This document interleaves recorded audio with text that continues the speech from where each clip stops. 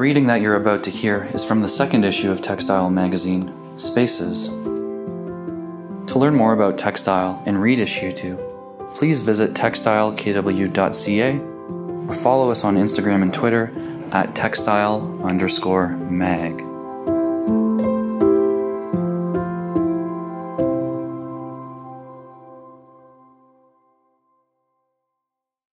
My name is Tyra Forde. I am a third-year English major at Wilfrid Laurier University, and I will be reading from my personal essay, A Plate Away.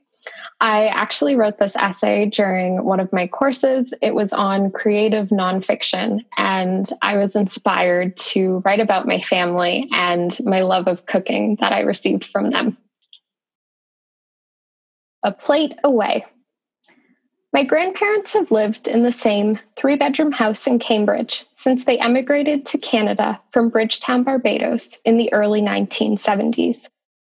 Whether it was a paint job or a complete remodel, the house went through many changes over the years.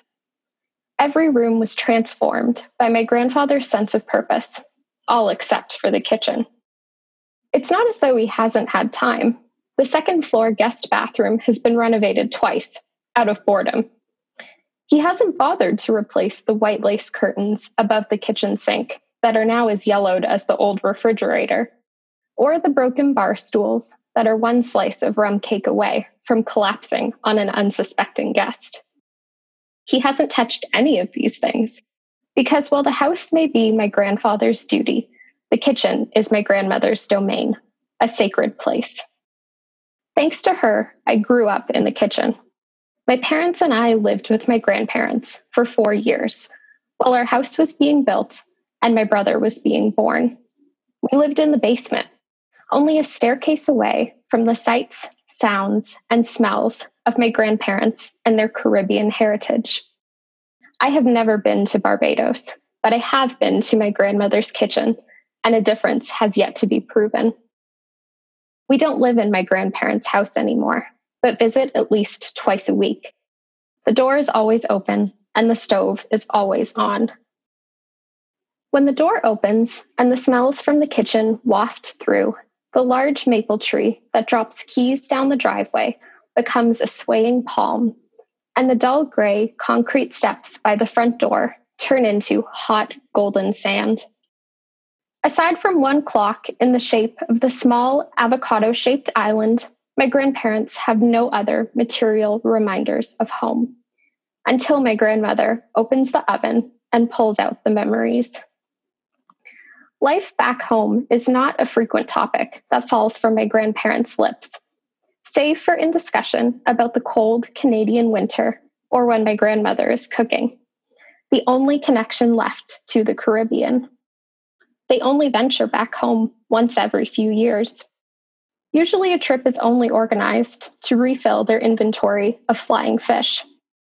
They never refer to Canada as home. They also never call Barbados a vacation. Their connection between the two countries hangs in the balance and lives in the kitchen. While my grandparents love life in Canada, the trip home is never more than a plane or a plate away. Encouraged by my father, my grandmother taught me to cook and instilled her favorite Caribbean recipes in me from an early age. From fried plantains to fish cakes and souse, she shaped the sun-soaked island with only a few ingredients. Breadfruit will never taste like French fries to me, no matter how hard my grandmother argues. But it resembles the lazy breakfast with tea before donning her Sunday best and heading to church.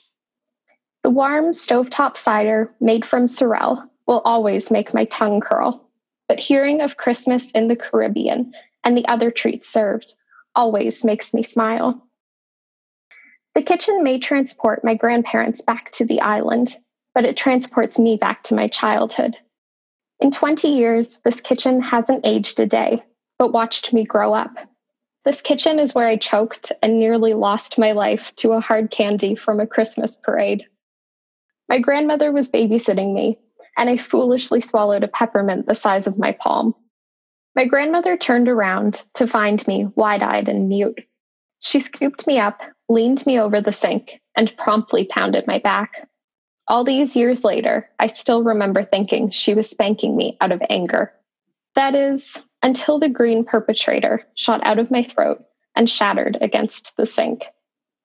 She recounts this to me once or twice a year when we're sitting at the island counter on the rickety stools, watching the television above the kitchen table that never displays anything other than CP24. A headline will flash about a tragic accident or injury, and her heroism will justify her hounding me to get my first aid certification. I still haven't been certified, but to this day, I haven't eaten hard candy again either. Outside the kitchen window is a perfect view of the vast garden below the raised deck, another of my grandfather's retirement projects. My grandparents have always loved gardening, and in recent years, the yard has been overtaken by carrots, snap peas, strawberries, and herbs. There is a photograph of me and my grandmother picking sunflowers from a stalk that dwarfed me in size. The buttery yellow petals of a sunflower are impossible to find in Barbados. Yet my grandmother used gardening to connect to her new roots in her chosen life in Canada. Somewhere between the backyard garden of flowers that the island couldn't grow and the comfort of the kitchen that belongs somewhere on a beach, these two worlds collide. These two worlds and the place between them is my home and my family history. So when my grandmother serves supper and my mouth savors the different flavors, I can almost taste the sand, sunflowers, and maybe even a little hard candy.